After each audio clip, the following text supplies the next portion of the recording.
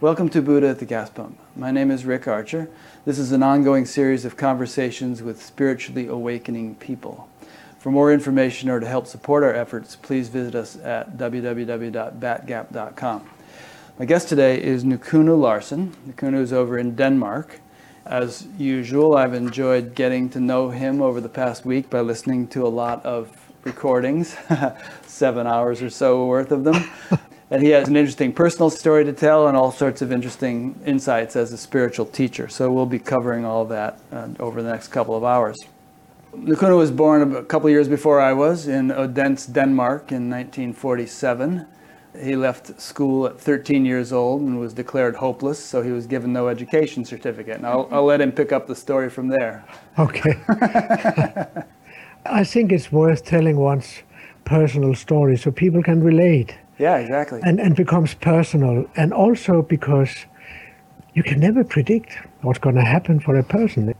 I mean, I could never imagine that I will end up going to India and doing all these things. I came out of a painting family, house painters, and as you said, I left school very early because I was a hopeless case. I was always sitting and looking out of the window and dreaming about being out in nature. I was always deeply connected with nature, always. So I became a painter, house painter, and then I went into the army. And it was a big change because my closest friends there were school teachers. They ignited my inferiority complexes.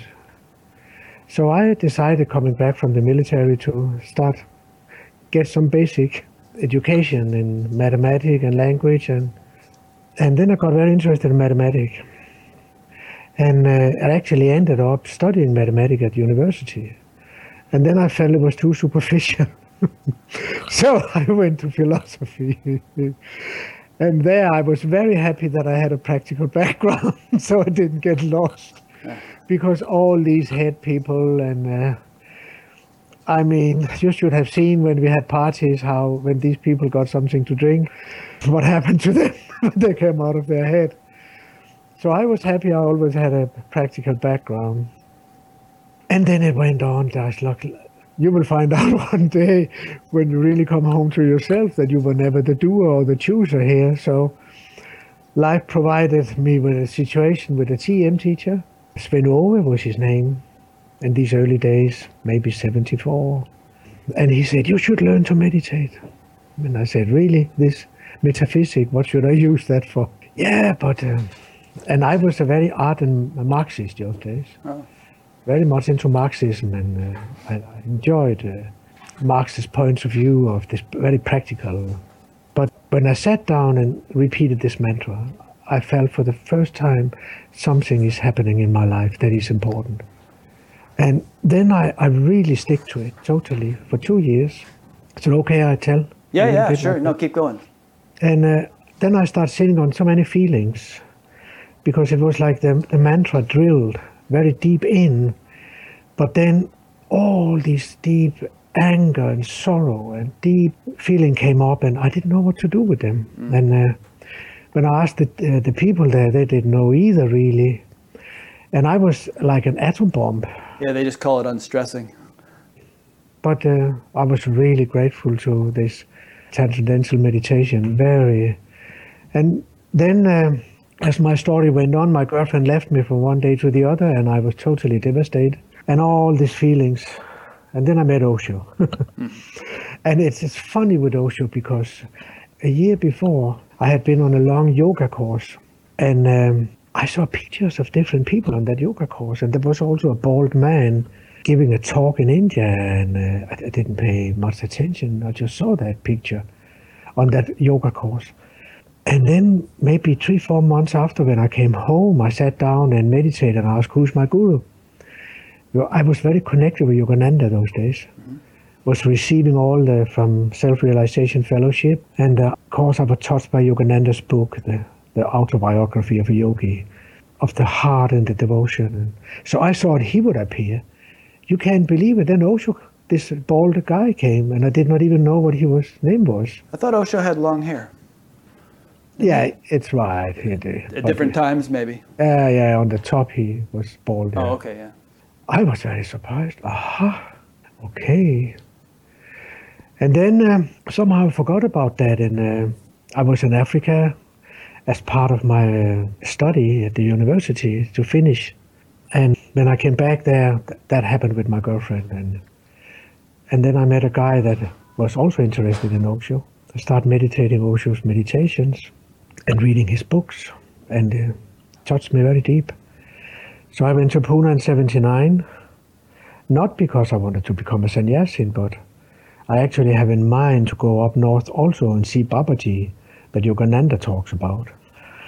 So you can probably relate to a lot of what I'm saying. Oh, yeah. I have Yogananda's book on the shelf back there. You see it? Yeah, I can see Yogananda up there. Right. I ended up asking Osho for a name because I want to talk to him. So he gave me a name and said that my work, my life purpose would be to grow love where there was only stones. I started doing all kind of groups in Pune, and the invitation just came from existence, and I started going back into groups and therapy groups, and then Osho. I was totally devoted to Osho for so many years, from 79 to 94. In January 90, Osho left the body, and it was really a funny day because that day I couldn't find my mala, this necklace with his picture. I couldn't find it that day, and somehow I was relieved in a way because I felt he was start talking a lot and blah blah blah blah blah blah blah. But I loved him and I loved the people around him, and I had become a Pune therapist those days. I gave groups in Pune also.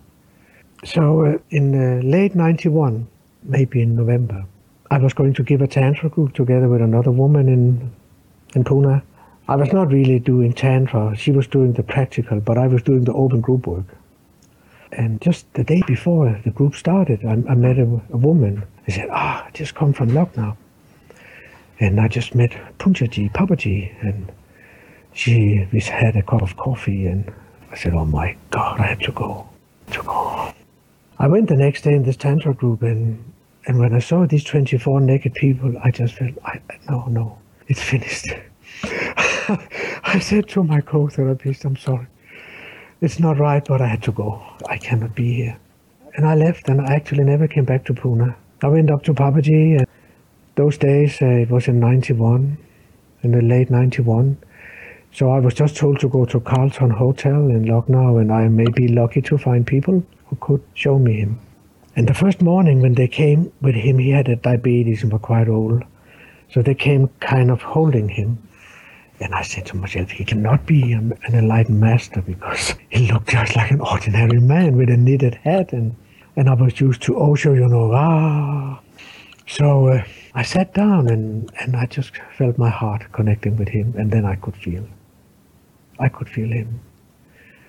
He looked at me and called me up. And he was laughing at me for half an hour. And I said to him, when I go deep in meditation, I don't want to come out. I feel so happy. And he said, very good, very good.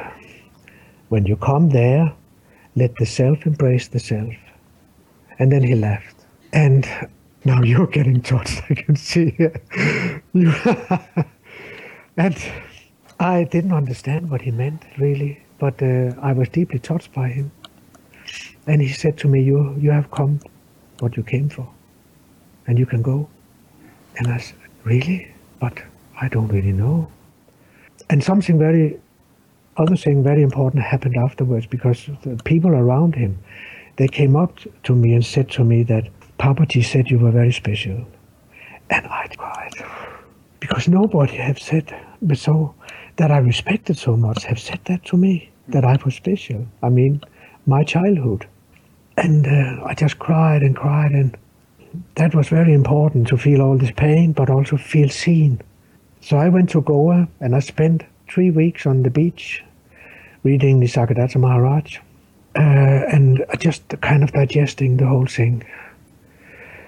At that time, I have started an Osho community in Denmark together with another guy, and it has been running for nearly 10 years. So when I came back from Goa then, in January 92, I felt strange, but I was still doing my work there. And I continued. And then the autumn 92, we were given a group there Enlightenment Intensive those days, the 4 days group about who am I. And we were sitting together with the people and having a cup of tea. And my co-therapist put a video on of Osho. And I turned around and I saw him. And in that moment, it happened. And it was gone immediately. But I knew in that moment, all doubt was gone. And I just knew I was everything. And it was not outside me or inside me. It just was. I was very, very deeply touched. And it was gone. I had no idea how to get back to it. I had no idea. Had you ever had experiences like that before, or was this new? Not so strong. I have had experiences of deep love, but I never had an experience of clarity like that. That there was absolutely, it was a shift in my whole perspective of life. It was like I saw life totally from another perspective, from consciousness, not from the personality. And the personality was also part of consciousness. But I was consciousness itself, to give it a word, something that is difficult to say. But I felt literally that involuntarily I fell from the periphery of the mind into the center. Just like, without me doing it. It just happened. I fell into the totally unmoving silent center of the mind from the periphery. And it was not because I did something. I just saw him. And I saw myself. But there was nobody there who could recognize me or respond to me in the Osho community. And I felt no attraction to go back to Pune, do more programs. I went up to Lucknow again in '93 in the autumn. And Papaji didn't look at me at all.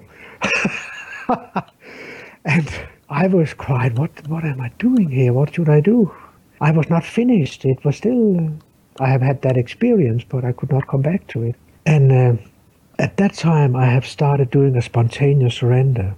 I cannot say that it was because of that surrender that it came again, but I also don't think it would have come without it. The surrender was basically 4 steps that was natural for me. I tuned into my heart. I knew the truth is in my heart, I know, but I cannot reach it. But I know it's there. So I would go in and say to the divine, I want to merge with you and nothing else. Just that. I have no criterion or no demands. I just want to merge with you. Just like a little child talk to the father. And the second step kind of was, I don't know how to do it. So I give it over to you to complete it. And from this moment on, I will see everything in my life as your grace. Where did I get that from? Of course, my many years in India. And I'm so grateful to the old Indian culture. That is disappearing, I feel, in many ways. But the very, very old Indian culture where all the yoga, the mantras, the yantras, the tantra, where all this comes from. So I've been so much in India and picked all this up. So this was a kind of thing I did every evening before going to bed.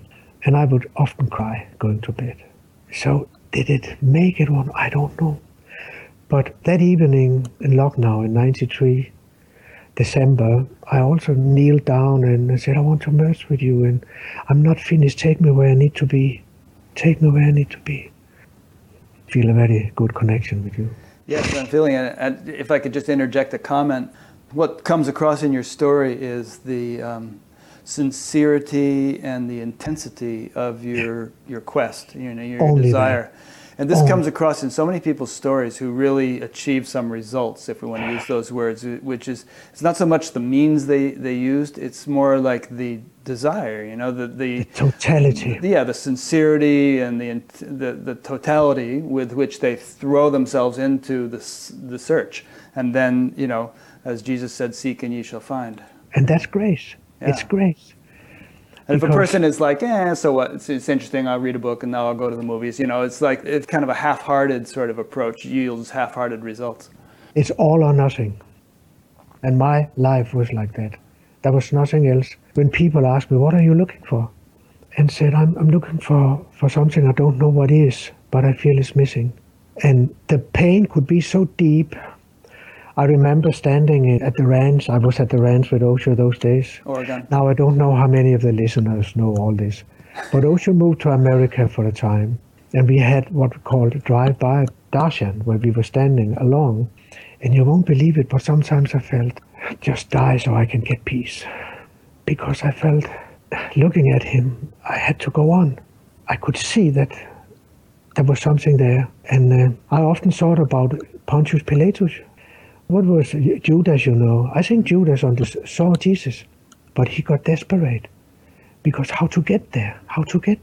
He could see that this man had something, like I could see with Osho. But for God's sake, how do I get it? And sometimes I wanted him to be dead so I could get peace. Why would that have given you peace? I don't know. Then I could go back to Denmark and just live an ordinary life. I see. So as long as he was around showing this example of what was possible, you couldn't rest. No. But of course, there are other examples, you know. So if he died, then there's more. There's Yogananda and all the stories and all the books and all this. I know. So let me just slowly come to an end. So that evening in 93, in December, I kneeled down and said, please take me where I need to be. I'm not finished. And next day, some of my Danish friends come up and say, oh, well, we're going to go to Rishikesh. And Papaji was going to his son's wedding in Delhi. So I said, yeah, why don't I go to Rishikesh? I always wanted to see Ganga, meet Ganga.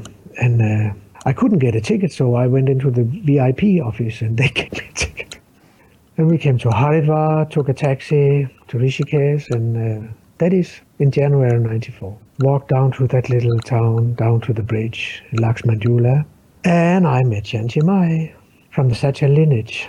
And I closed my eyes, could feel her heart immediately. And I think she's been awakened for a year then. And it was so new and fresh and simple. And I said to her, can I meet your master? And she said, yes, of course, Maharaji.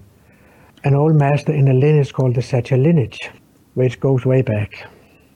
I start sitting every morning with Maharaji. This was the path of devotion. That was the path of love. So I felt I've been with three important masters. I've been with Osho, meditation therapy, Papaji, self-inquiry. And now I met love, devotion.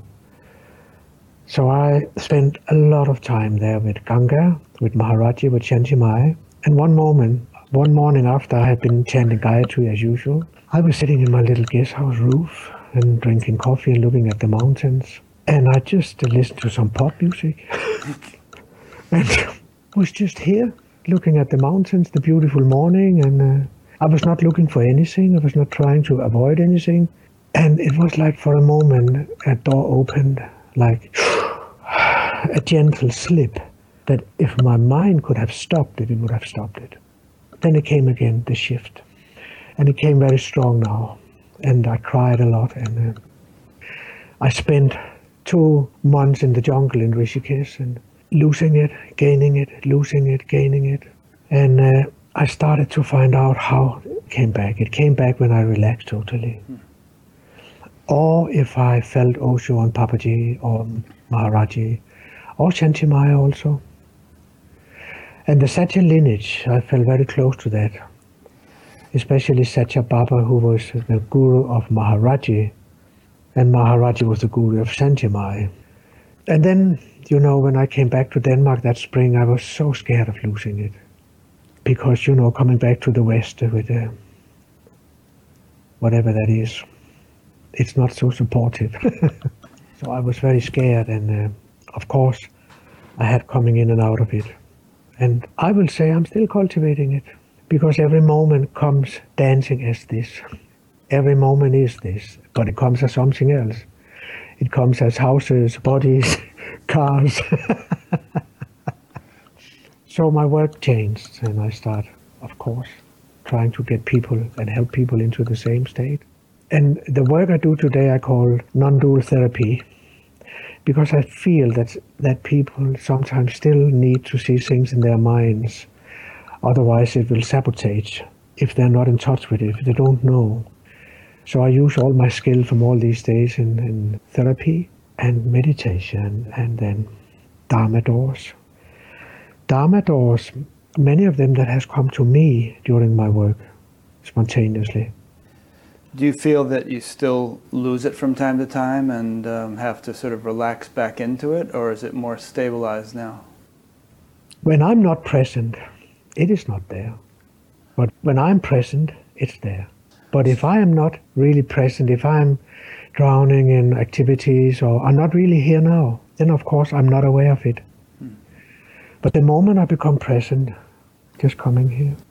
Is it sort of in the background though? Let's say you're driving and it's busy traffic and you've got to really pay attention to what you're doing, but is there sort of a backdrop of silence?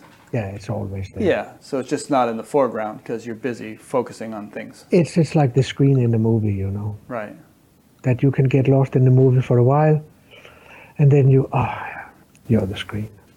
Yeah. And you say you're still deepening into it, I think was the phrase you used. So yeah, because it's not a state.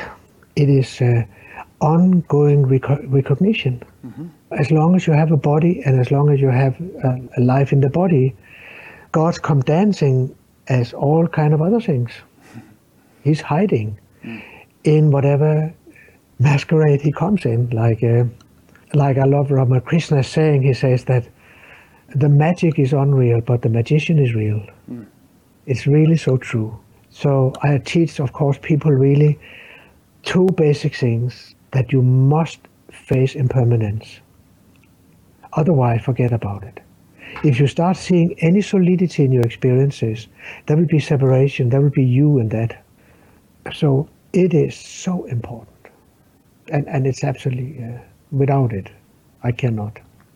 There will be separation. So face impermanence, let's understand that. So that would mean not believing with any kind of adamant certainty that any kind of permanent fulfillment is going to be found in changing circumstances. Is that what you would mean by face impermanence? Yeah, I will see that your perceptions are impermanent, your feelings, your body, your deep senses of whatever it is, it's all passing. And it's not really there because it's all God. It's all that. So in the beginning, when you face impermanence, you will see, but life is a flow. If you have, for instance, a strong feeling of sadness or jealousy, or I tell people, just feel it, relax into it. If you give it names, it takes you away. If you label it and start opinionating about it or analyzing it, it distracts you. Because in this moment, sadness or jealousy is your enlightenment. Your enlightenment comes as sadness or jealousy. And that is so radical.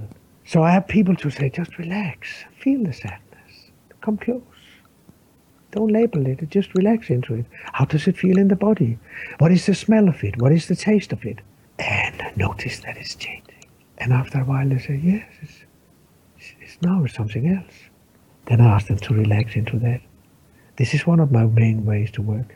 And after a while, they say, yeah, I'm fine, okay. I'm comfortable, it's peace. Then I ask them to say, I am this, peace. Say that. You know, Tvamasi, I'm that. Sure. And the very language can take people deeper into Gyan here. So Advaita, we call that Jhana, that state where you come into a state that is absolutely permanent and not changing. And I asked them totally identify with that. And then I asked them to invite all they went through into this space and see what happens to it. And that is Vijnana. Then there's a chance that you really come home. Because if you only have this space of peace, silence, no change, there will maybe still be a fear of going out and meet the world. And I may lose it. So I sometimes say it's like you're sitting in a cave and meditate, and you say, I'm not this, I'm not that, and you're relaxing through all the layers, and you come down to a deep peace and presence. And then you go out in the marketplace, and then you say, my good Lord, it's all myself. When you let it all in. It's a matter of the heart. It's nothing to do with thinking at all. So where did we get to? Well, the thinking is kind of a tool, isn't it? I mean, let's say your examples of sadness or jealousy. So let's say you're jealous of somebody. You think, I love so-and-so, but she's with so-and-so, and I can't, and I won't be happy unless I'm with her. And there's this sort of like yearning for some kind of fulfillment outside yourself in some situation which you don't have control over. And so what you're saying is turn it around and look within your own heart for the fulfillment that you think you're going to find outside. Yeah. And if you melt into that, then you find that fulfillment which you were actually looking for mistakenly Outside. in some outside thing. Yeah. You can't get anything that you don't have already. You cannot get it from outside. But these are deep matters, of course. It's interesting also to consider, I think I heard you say this in some recording, that if you love somebody or hate somebody or some different feeling towards someone else, you're really only kind of projecting qualities within yourself on those people or on those situations. Your name is Rick, right? Yes. It is another major thing I want to talk about is projection. That if we don't learn to take our projections back, we will create separation again. Yeah. And they are both positive and negative. And maybe the positive are the most dangerous. Because the moment we see something, when we have admiration, for instance, and, oh, you're fantastic, you're so beautiful, I wish I was like you, and oh, I love you so much, and like in romantic love, these positive projection has to be taken back. I had a woman many years ago who came and sang and said, "No, Kuno, I found the man in my life, and I love him so much." And, I took her up in the chair, and I said, "Yeah, now just imagine he's sitting in front of you, and just look at all this. You love with him. Oh, he's so wonderful. Then close your eyes and feel, where is this love coming from? Is he putting it into you? Is he stuffing it into you? Or is it arising in you? Yes, it is. It's arising in me." And then I told her, "Can you say to this man, I take responsibility for this love and set you free." It's very important. Then love becomes a sharing, not a need, not a beggar game. And if you start having glimpses of the truth, if you still fall victim of projection, you lose it. Because you create separation again and fight and dramas. So I also teach a lot about projection because it's so important. And we are living in a world, everybody's projecting on each other. Yeah. It seems so important. I mean, so using love as an example, so many people fall in love, and then how long does it last? And then they fall in love with somebody else, and how long does that last? And it just kind of keeps cycling around, chasing after fulfillment. Which is not to say we shouldn't fall in love or have relationships, but one of the things I say to people is that love cannot come and go. So if the body leaves you, if you are in love with somebody and that body leaves you, don't try to get love to leave you. Why? It's you. And I feel that is often the pain when people are divorcing or leaving each other, that, oh, I have to hate him, I have to hate her, because we are not together anymore. And that's such a misunderstanding. Maybe you are not with the body anymore, but love is still there, because love is your inner being. And it's painful to try to get rid of that. So if love is our inner being, and if fulfillment is our inner nature, and if ultimately we're really self-sufficient within ourselves, then what's the purpose of having relationships? Yeah, sharing, beautiful. There's no purpose in it really like that. But everyone wants to do it. So. I don't want anything in a relationship. I don't need it. But if life brings it around, we have a very open relationship. My partner and me is not really my partner. We are friends. She's good at setting up webcams and headsets. Yeah. And we share this here very deeply, the whole thing. We have a very deep connection that is spiritual. But you say it's open. So if I don't mean to pry into your personal business, but I'm trying to use this example of. Free. We are totally free to do whatever. So if you met someone else or she met someone else, no problem. There wouldn't be any pinch or any trauma. It is not so likely anymore, Rick, that I meet somebody. I'm not so much into sex anymore. It's like God eating my sex. The divine is eating it. That's what I feel. But it's taken many years, actually. Yeah. Should I talk about that? If you want. Well, you're also 67 years old, so it's natural. You're not 18 anymore either, I don't know. But I feel this space fulfill me so deeply. It's not really important. A lot of people, a lot of spiritual people talk about that. They say that, and it might scare some people, but they say...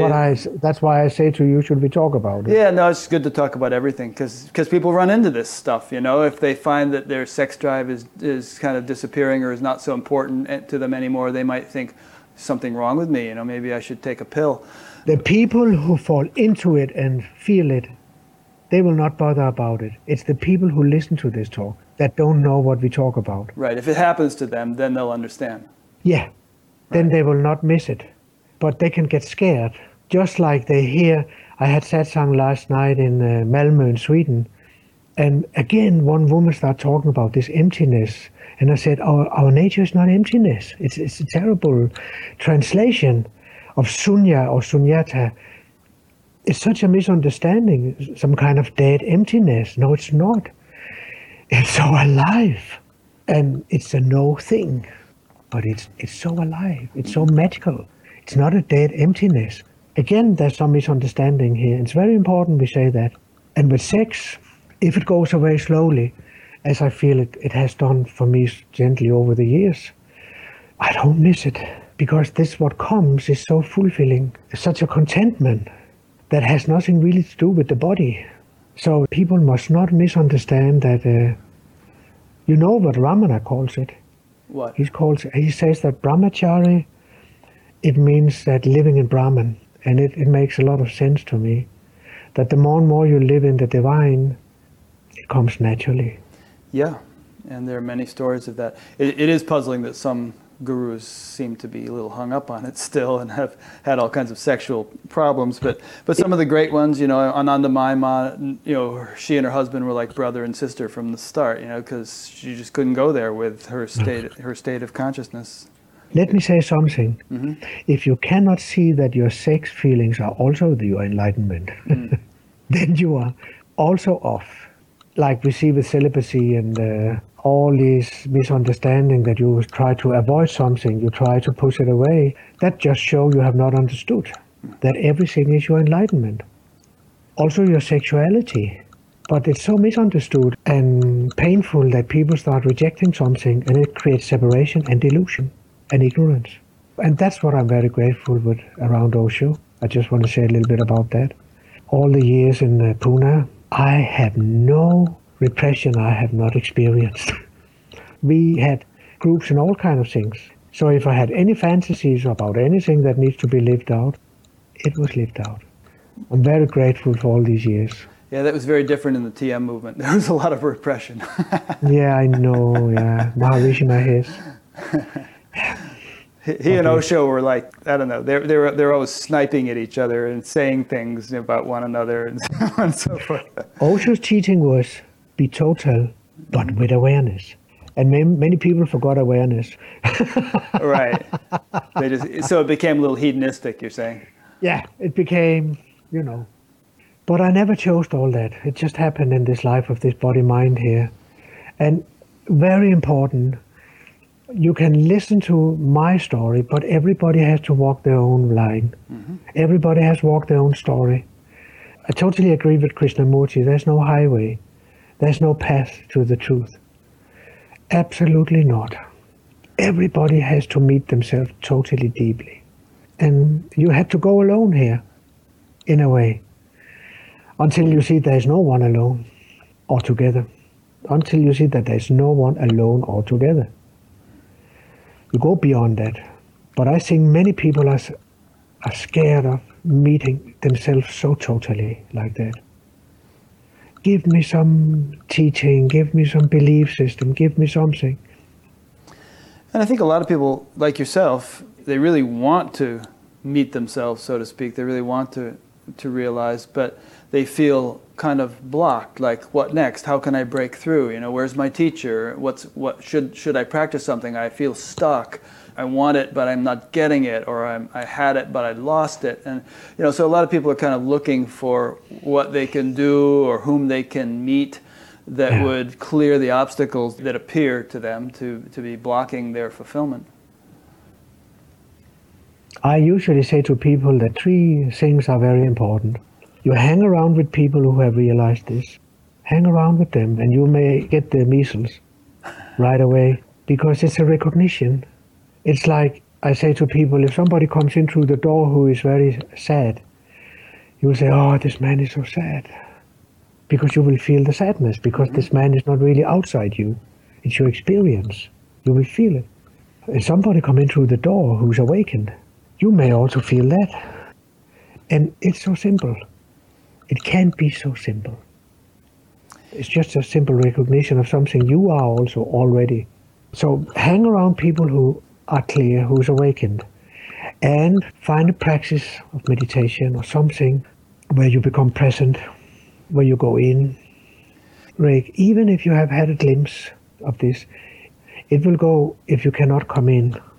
You know, in one of the Zen schools in Chance in China years ago, old time, they said that you actually first start meditating when you have had a glimpse. There was two schools. One said you had to have a glimpse before you meditate. The other said you have to meditate to get a glimpse. And in a way, both are true. Yeah, that's what I would think. So something that makes you present, something that makes you stay by yourself, spend time going in, and finally also reading very good words, sutras, of people who try to express it, and share with people, meet people. I've been so lucky that I've been allowed to talk about this for all these years. Well, Denmark is a free country, you know. Yeah, I know in my case, I would say that I had glimpses before I started meditating, you know, through drugs and whatnot, had glimpses.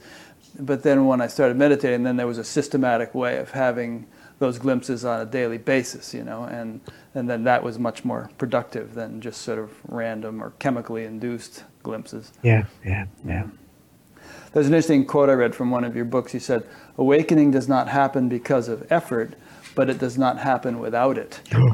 And I found a quote from Ramana Maharshi that's very similar. He said, effort is necessary up to the state of realization. Even then, the self should spontaneously become evident. Otherwise, happiness will not be complete. Up to that state of spontaneity, there must be effort of some form or another. There's a state beyond our efforts or effortlessness. Until it is realized, effort is necessary. After tasting such bliss even once, one will repeatedly try to regain it. Having once experienced the bliss of peace, no one wants to be out of it or to engage in any other activity. So,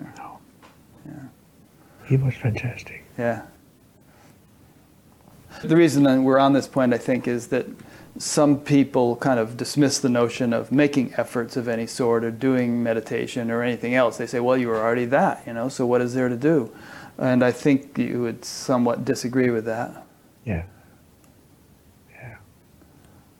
It's true in a way, and it's also not true. Yeah, it's paradoxical. It's a paradox.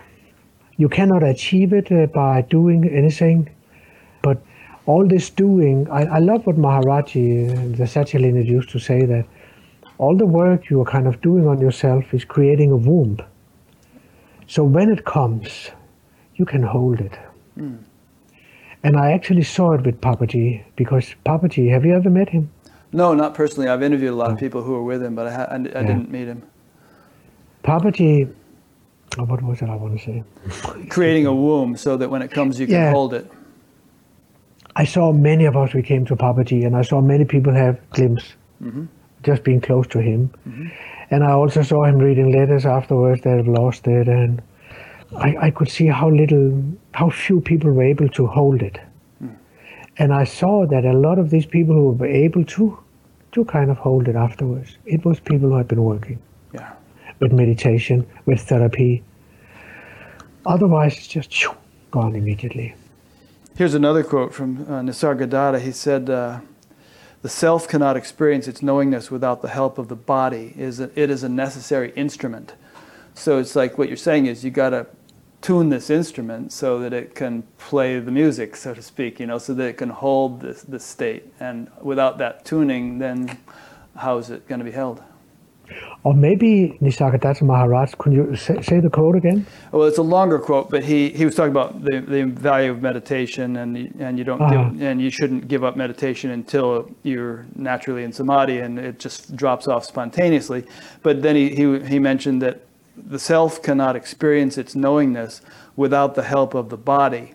It is a necessary instrument. Yeah.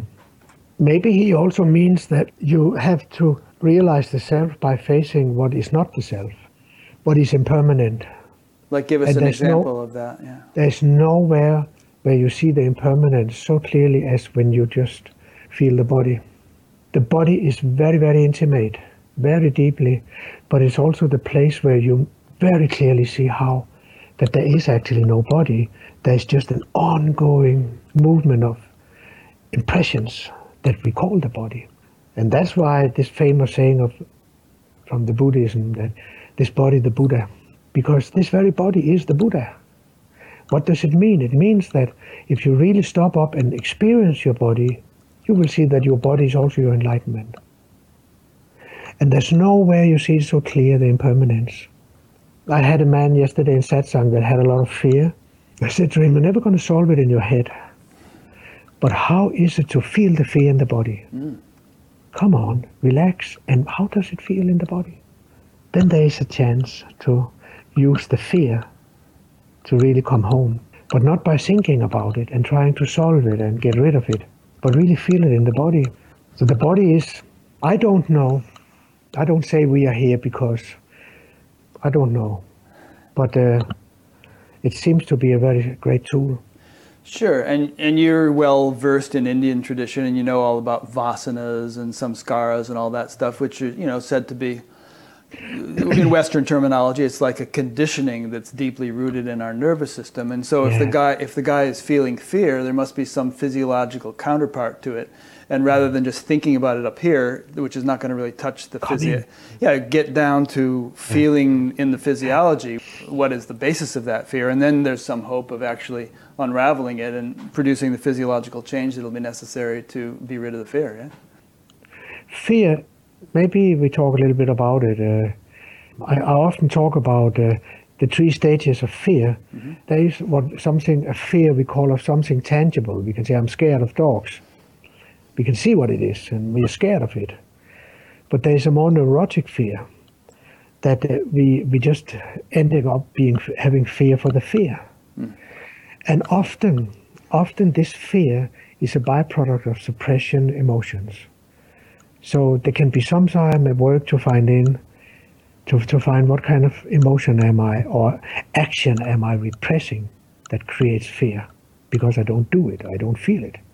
It's more neurotic fear. And then there's also an existential fear when we don't know who we are, when we are longing to know who we are, and the fear of death, the fear of life, the fear of that is existential.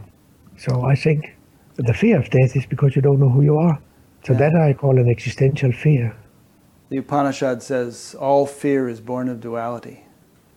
Because obviously, if there's duality, then there's this. It's separate from me. It could threaten me. I don't know what it is. I don't know what I am. Yeah. But it is so important that we keep on telling people that it's your natural state. Mm. It's not something fancy, or it's very natural and very simple, but not easy to find because we are so deluded. We are so lost. I love the Zen people calling it inescapable. You cannot avoid it. You can avoid anything else. Struggle with it, but this is inescapable. It's funny, anything you say I agree with, but I also think, yes, but the opposite is also true. Like if you say, it's not easy to find, true. But at the same time, what could be easier, Yeah, what could be easier than your own self? That's right. So again, the paradox. I got a question from somebody who wanted me to start asking it of guests more often than I have been, which is the whole dark night of the soul issue. He feels like he's going through one, and he was wondering whether it's something that people go through more if they are slow awakeners rather than sudden awakeners. What did you go through, and what is your experience of working with various students with regard to this dark night of the soul thing? When you talk now, I'm reminded of the Sufis. Mm-hmm. That talks about that you come to a state in your life where you see the whole of your life is meaningless. And if you are, I think it was Bernard, what was he called, this guy that created EST? Werner Erhard. Yeah, he said that if you don't see that life is meaningless, you miss the point. So the deeper and deeper you go into life, you start seeing that you're never going to fulfill here. You're never going to find the meaning of life here. So the Sufi will say you get to a point in your life where you either commit suicide or you wake up. Because if you see how meaningless life is in that way, your mind stops. You stop your desiring. Otherwise, you will desire into the future all the time. But if you start seeing, but it is hopeless, it doesn't lead anywhere, then you can come into a very, very painful. I want to tell you an authentic story. I had an old sannyasin friend. Sannyasin meaning a fellow Osho disciple, yeah. Yeah. And he was sitting in Buddha Hall one day, and he just looked around, and he felt, my God, my whole life has been totally meaningless. What have I arrived at? What? And he felt like killing himself. So he bought a rope, and he was going to hang himself out of the window in the flat he lived in. And this is an authentic story. And then he suddenly remembered his father also committed suicide. And he thought, oh, it's like you couldn't do that. So he was laying in his bed for 3 days, looking at the ceiling. And it came. And I understand. Because the mind stopped. There's no purpose of committing suicide. Somehow that door closed. So he just laid there, and his mind stopped. And many, many people wake up here when the mind, for some reason, just stops. It can also be something so drastic in your life. Somebody leaves you, somebody dies, that there's no future. Your mind just goes, and the next moment, they're in bliss. That's what I call the dark night of the soul, that you get to this point. And of course, when you get to that point, it's very important you are in a setting that can say to you, it's okay. Just let it stop. Yeah, I had a friend who got to that point and he did commit suicide, and I really felt like if he had just burned through whatever it was that was eating him, he would have come out good on the other side, maybe it's interesting. The thought just occurred to me, but maybe this desire to kill oneself is a sort of a slightly distorted form of the desire for transcendence, because transcendence is an annihilation of the self we thought ourselves to be, but obviously we don't achieve that by hanging ourselves, But maybe that's it. Maybe it's this like distorted form of that desire, and like your friend who chose not to hang himself, actually arrived at the genuine form of a realization of what he was desiring. Have you not seen the little cut with a guy I work with? I think it's on YouTube or on my website. He's an old sannyasin also, and he said to me, Nukunu, I've been trying and trying to get this enlightenment. I haven't got it. I tried my whole life, and I haven't got there, and I'm getting older. And I said to him, it's too late. It will never happen, because his reality is that it is not happening, but he's dreaming about it. He goes away from the pain.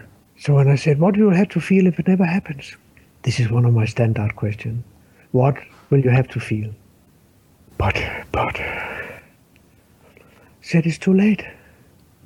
What will you feel? It's never gonna happen. You waste all your time looking for it. And he trusted me, and he went into this deep space of meaninglessness, and I asked him to relax into it, as I tell you, how does it feel? How is it felt in the body? What is the sense of it? What is the smell of it? And he came through. Suddenly he started dancing. Even his wife trusted it. She was also there. It is like that, isn't it? Because his reality was a black sorrow over that it was not. That's what he felt in this moment. And this moment is your enlightenment, not what you are dreaming about in the future.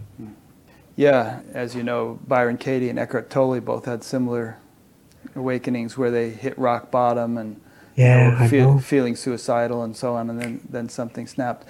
And you also told the story in one of your videos of a guy who went to the master, and the master basically said, it's too late, you're too old, you might as well get a new body. And he went and sat. It's the same story. Yeah, same story. And then he went and sat on the edge of a cliff, and he was going to throw himself off to get a new body. Yeah. But then somehow things shifted for him.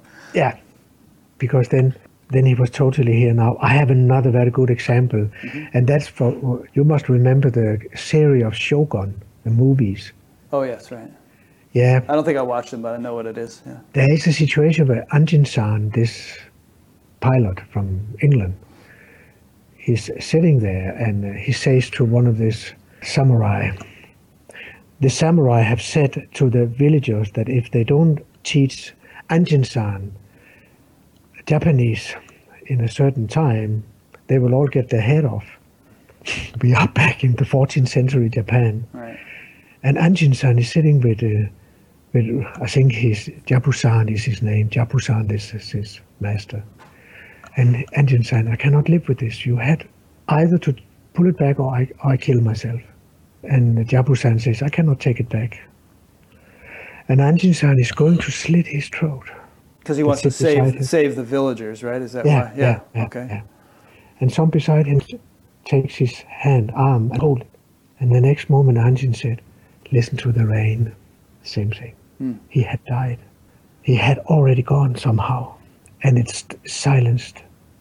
Can listen to the rain. It's such an incredible example of this movie series. They were sweet. That was in the 70s, 80s in Denmark, with Richard Chamberlain played the main role. Yeah, so the point we're playing around here is sort of that if you can muddle along, you just keep muddling along. But if you come to a point of no return, a point of no choice, kind of like a do or die sort of point, that can be the breakthrough point for some people. Yeah, for many, many people. And then comes the cultivation. Sudden awakening, gradual cultivation. Talk about that a little bit. Yeah, you have these glimpses. And one thing is to know about this place. But that is the personality that talks about this place. You have a glimpse and it goes away and the personality talks about it. I know, and I had it and I saw it. But another thing is to fully become that place. And from that place talk about the personality. That's the shift I talk about. Mm-hmm. And that shift is sudden, yes, but to get fully established as what Ramana will say, one thing is to know the self, another thing is to live as the self. That is a gradual process. And from my point of view, it goes on and on and on. It's so deep.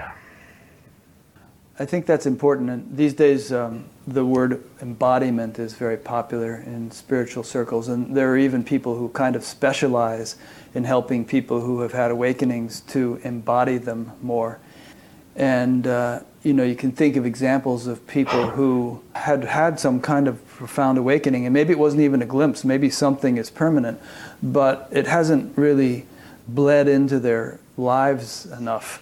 And so they're acting in really sort of despicable ways, or irresponsible or immoral, or shady business deals, or hurting people in various ways. And so you really wonder. And some people say, well, that doesn't matter. The personality is a separate issue altogether from the state of awakening. But I've always been of the notion that if it's really lived, then it should be reflected in one's behavior and one's personality. And if it isn't being reflected, then there's definitely some embodiment or some integration or something that needs to take place. I used to say to people that you become more responsible than ever. You simply cannot do things that are not right. You cannot. And it's not because you have an ethic, philosophy, or a moral code. It's just so much against everything in you to do something that is not right. That's what I feel. And because it's true, everything is impermanent and blah, blah, blah, blah, blah. This is the mind. Yeah. And I want to say something here about that it has to come so deep into the heart. I think many people just get somehow find out of it with their head, and it has not really come deep into their heart.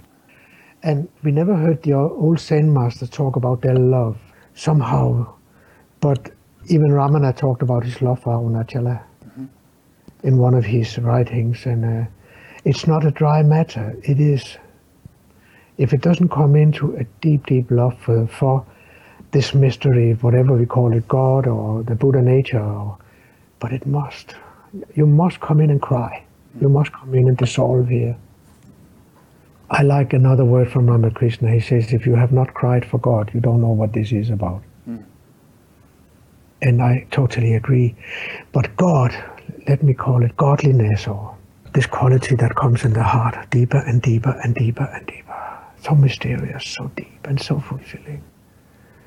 And you just want to merge into it. You know, Zen people have what they call conceptual enlightenment and existential enlightenment. And that is a good distinction. You can know everything with your head, but if you really know, then you don't need to convince anybody about anything. Yeah, I don't know if you run into that much with your students, but I run into it a lot with just my show and people I interact with and all the. There's definitely a certain category of people whom I would call conceptually enlightened, to use that phrase, who gain a good understanding from reading a lot of books, and then they think that that's it. And very often they become pretty obnoxious on internet chat groups and all, because they become so preachy and argumentative, and telling people where it's at.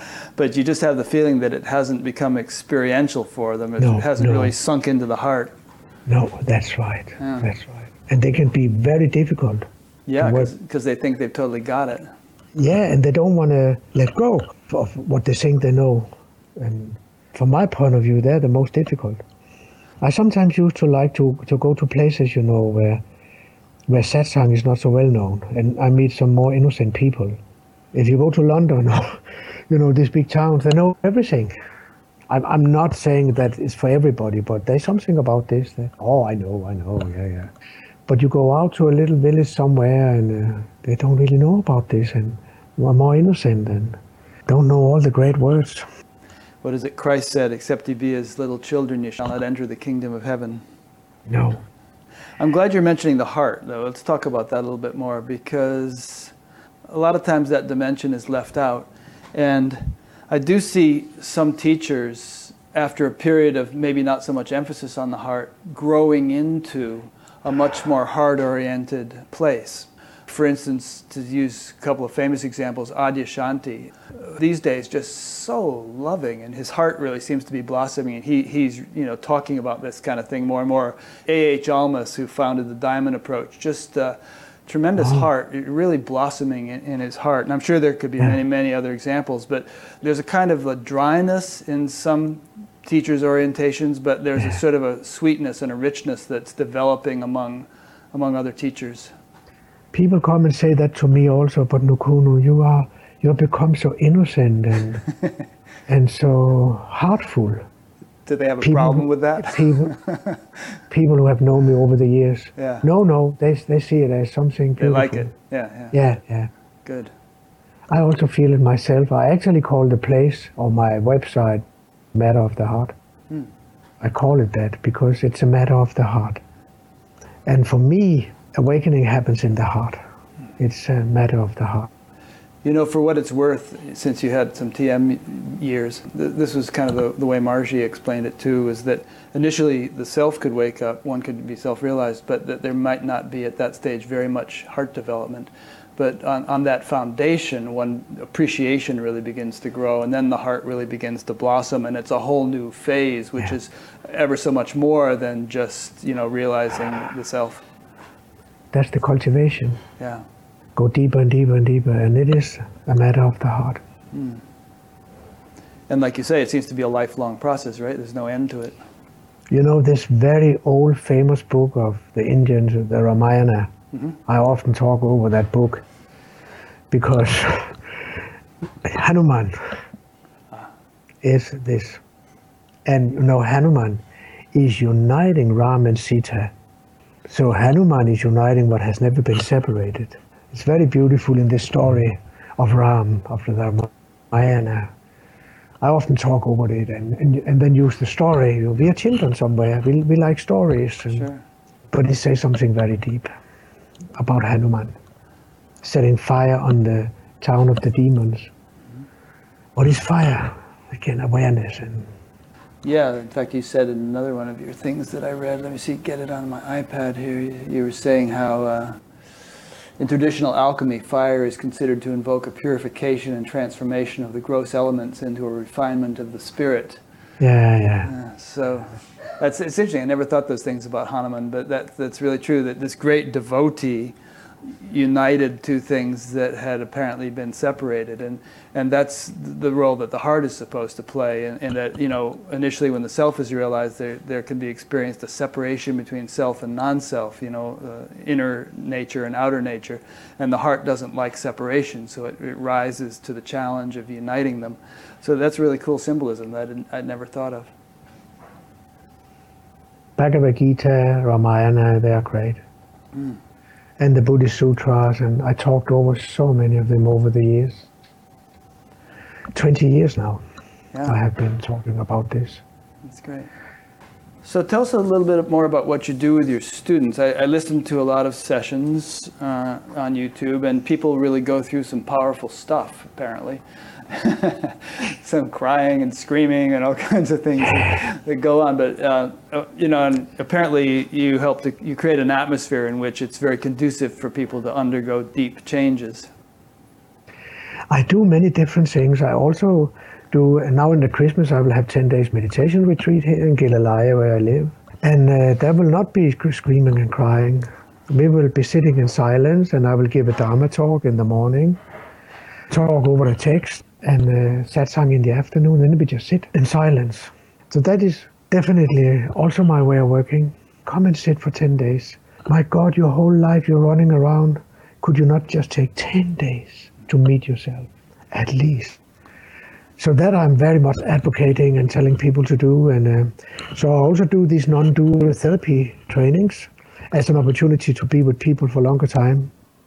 My basic point of the therapeutic stuff is that if there's something they have not worked out deep in themselves, it will sabotage them.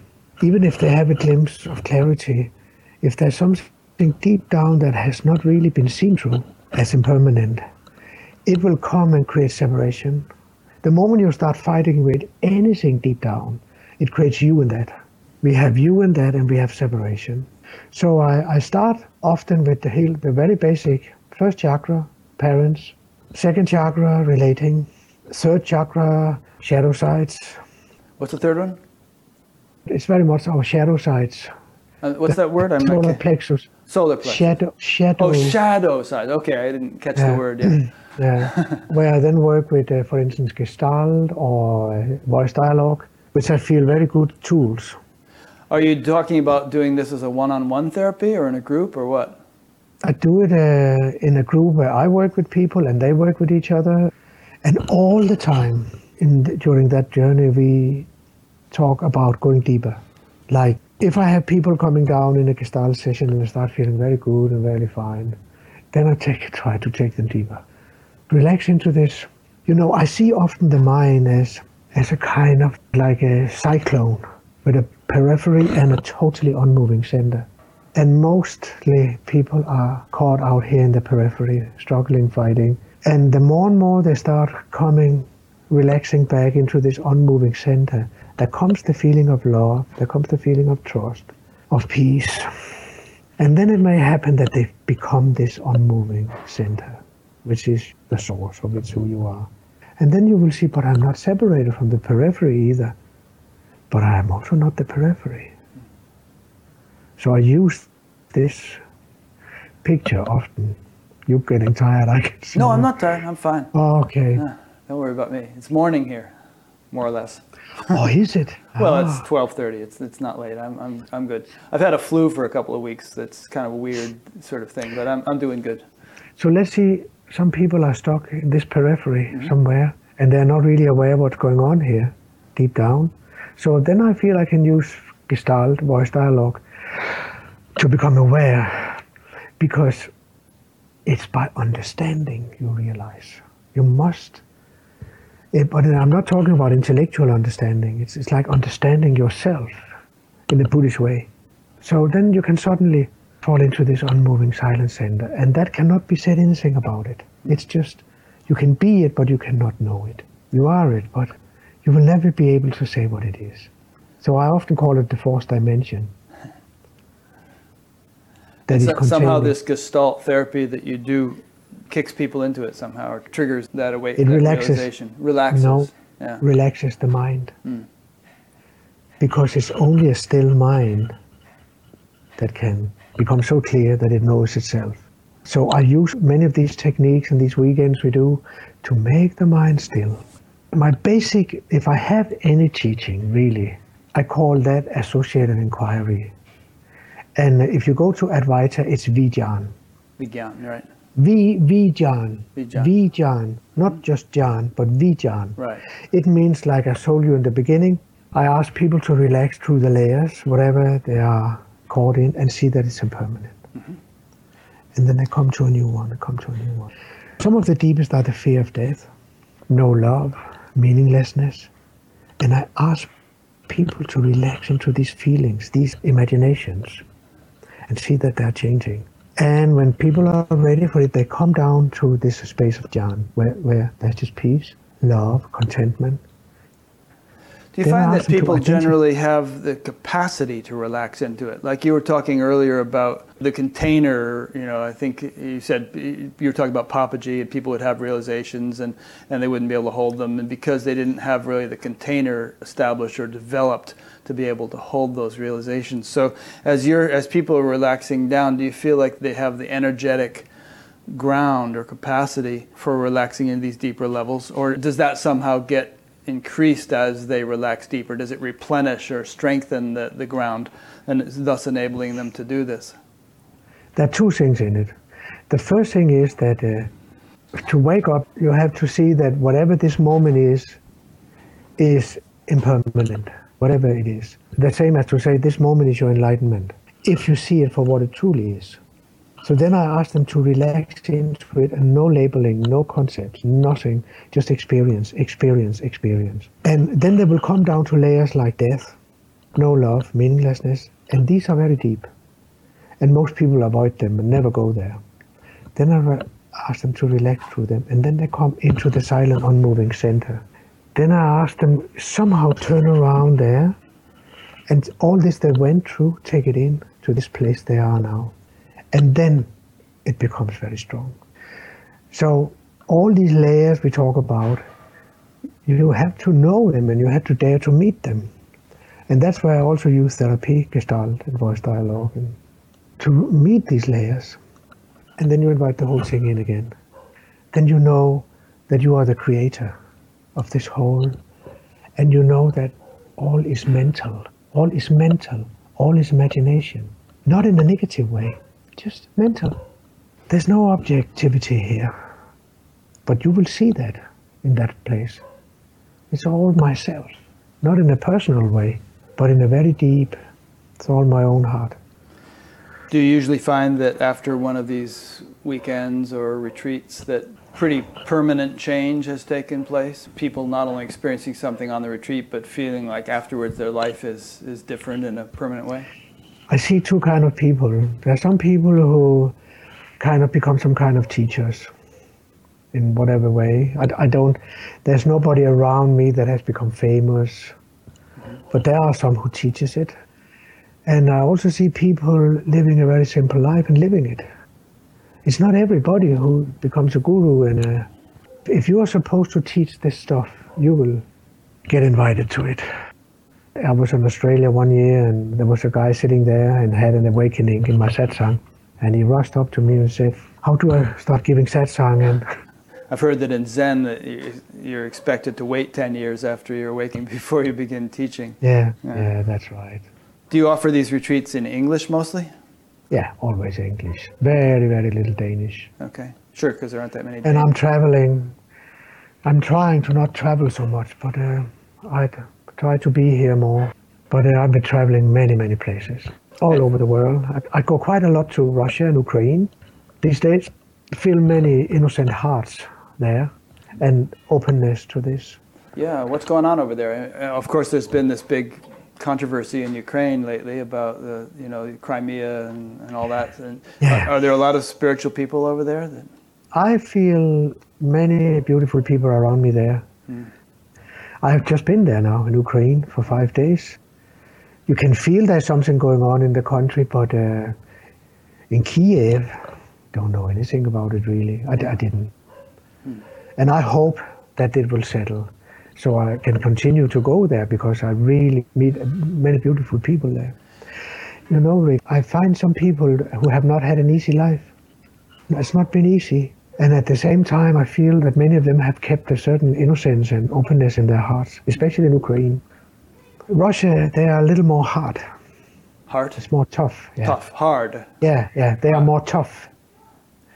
Ukraine, I like very much, these people. Sweden also, I like very much. Gone a lot to Sweden. It's interesting how there's sort of a different national consciousness as you move around the world. But like I've been to not as many places as you probably, but I spent 3 months in Iran and 9 months in the Philippines and about 8 months in India and different places like that. And each one has its own personality, so to speak. But wherever you go, including places like Iran, you meet these incredible people who are just like these beautiful spiritual, highly evolved people. So we should never write off some country and think they were all stupid there or something like that. There's gems everywhere. Yeah, there is. Yeah. There is gems everywhere. True. And maybe more and more so these days. It seems like there's kind of an epidemic going on. Yeah, maybe it is so. I don't really know. So what should people do who have been watching this interview and they think you're an interesting guy and they would like to get connected with you in some way? I mean, do you do Skype sessions or would you... No, I don't do Skype sessions. Okay. So they would have to come to some place you're going to be. Yeah, they will have to come to some... I go to India, for instance, now. I used to go to Rishikesh a lot. Mm-hmm. And I go to Goa now for 2-3 months. And they can come and hang out with me there. And it's cheap. That sounds like fun. Yeah, and what? Pardon? And nice weather. Yeah, nice. Yeah, so that's possible, and they can go on my website and see where I am in the world, and find me. Is there anything else that you'd like to tell people that, I always feel like I've just scratched the surface when I do one of these interviews. I've kind of given people a snapshot of the person, but I always realize there's so much more and so many things we could have discussed and all. And so I always feel like I really don't want to leave out anything that's really important for people to hear or for, for you to say if it's something, you're going to think of tomorrow and wish you had said. So is there anything like that? I want to say to people that if they start feeling the divine presence in their heart, don't pull away. Don't, because they're brought up with Christianity or whatever they're brought up with, that they go away from it. In Scandinavia, we have a strange situation because many of us are very much against all this Christianity, but still the culture is very saturated by Christianity. So here in Scandinavia, when people hear the word God, it can be very antagonistic to it, to this word, Christian God and all this. But you will, on your journey, when you go deeper and deeper, you will start finding a mystery in your heart. Something very beautiful and very, very, you can give it whatever name you want, but you will find it when you go deep. And don't pull away from it. Come into it and unite with it and be one with it. And like I told you about the surrender process, I just want to merge with you. It comes for everyone. It's so overwhelming, this space. When you come closer to who you are, you just cry and you feel love. And come in and unite totally with that love. And you will be free. And then you will maybe be able to say something about it. But it has nothing to do really with that. Or you may go and just be quiet. No, that's beautiful. I hope I don't dilute it by saying something now, but this whole thing of God, a lot of times in spiritual teachers and people don't want to talk much about God, or they don't feel it's relevant, or they feel it's just going to be misunderstood if they use that word, or it's not part of their experience or something. But I really feel like and I think you're giving a nice voice to it, that there's this whole dimension of the divine, which is so sumptuous and rich and profound and mysterious. In light of that, some ways that spirituality is presented seem very plain and bland and watered down or something. I don't know. There's a whole world of possibilities yet to be discovered when one begins to, as you put it, kind of settle into the heart and begin to appreciate the divinity, the divine, the infinite intelligence that is governing things. The problem is that all these words are touched by so many dirty fingers. Yeah. up through history. I know. But what should we call it then? So many wars fought over it and everything. Yeah, but what should we call it? But everybody will feel it. The Yeah. presence of something so beautiful, so unbelievable here. I think if we're gonna use these words like God, we just have to remind everybody that don't think about what you were taught in Sunday school 40 years ago. That's not what we're talking about. That's what I say. I always say, forget it. Call it godliness, Yeah. maybe. But that's again, Rick, with what to do with words. Yeah. Yeah. But, with all these great teachers that people respect and quote all the time, like Ramana Maharshi and Nisargadatta and Papaji and all these people, when you read their writings and listen to their talks, they were very much in tune with what we're talking about right now. And, very devotional people, real profound hearts. And also it's definitely part of the package. Part of the total if package. you're sitting and watching a sunset, and it's so beautiful that you totally forget yourself, and suddenly there comes such a gratefulness and such an incredible feeling up in you, that's what we talk about. Yeah. Call it whatever you like. One way of putting it is if you really start to appreciate the art, you want to meet the artist. Yeah. Who created this thing? Yeah. Good. Yeah, well, were you about to say something? No. Okay. I will say something to you. It's been very beautiful to see that we are understanding each other very deeply. Because we are both sitting with our words, but I feel we are. I know you know, and I know. And Yeah, no, I feel that too. And it's a joy to talk to somebody who is so heart-oriented, who is not just dry intellectual, but is really coming from a deep level of feeling. All right, well, I guess I'll conclude. I hope that people have I think people will have gotten a nice taste of who you are and how you teach and what is happening now? Is this going out now to people? Well, it's not going live right this minute, but in a couple of days I'll have it out on YouTube, and probably easily by tomorrow actually, and then there will be a page on batgap.com where I post this. And along with that, I'll post your bio and a link to your website and a link to your books if they're on Amazon or wherever you can get them. And just all the essential information that people would need in order to get in touch with you or find out what your schedule is and all that stuff. So that's what I'll do. And also an email will go out to about 6,000 something people who subscribe to be notified every time I put up a new interview. So that'll go out.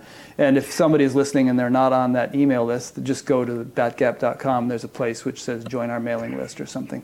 You can sign up to be notified. I want to say something. Maybe while your net is popular, because it's very rarely that somebody who knows like you know is interviewing another one. And people will feel that. Because usually I'm interviewed by people who don't really know. You understand? Yeah. But everybody also seeing you, aren't they? Yeah. And you know what? I mean, I taught for 25 years as a TM teacher, and I got to a point where I was tired of talking about things that I wasn't fully experiencing. And so I didn't teach at all for a long time. And then I just got the desire to do this interview show, and I kind of feel like it's the right role for me at this time. I wouldn't want to. I wouldn't even feel qualified to go out and be a satsang teacher or something like that at this point. It just wouldn't be my dharma, And No. but I feel like it's right for me to be doing what I'm doing. I'm good at asking questions. I can kind of tune into where people are and kind of get a sense of a feel for them and have a nice conversation with them. And it's really kind of enjoyable to me to bring people like yourself to a wider public attention. And it's also very enjoyable to get the feedback I get from people who say, wow, I've been so inspired, or I met my teacher through this, or I was going to kill myself, and then I listened to your show, and all kinds of feedback like that. So it's really gratifying to be able to make that kind of contribution. Thank you very much. Oh, you're welcome. A couple more quick wrap-up points. Batgap.com, that's the place to go. You'll see all the 260 something interviews I've done, all indexed there. You'll see a donate button, which I rely upon people clicking from time to time. You'll see a place to subscribe to the audio podcast. If you don't feel like sitting and watching videos, you can just listen on iTunes to the audio podcast. Okay, yeah. And there's a discussion group, bunch of other things. So just go there, batgap.com, BATGAP, explore the different menu options, and you'll find out what's going on. So thanks a lot, Nukunu. Next week I'll be interviewing someone named Mary O'Malley, and we'll find all about her. Where's she from? I'm not even sure. I haven't checked into her that much yet. But Irene picked her out, and I'm sure she'll be good. Okay. All right. Thank you very much. Thank you. Talk to you later.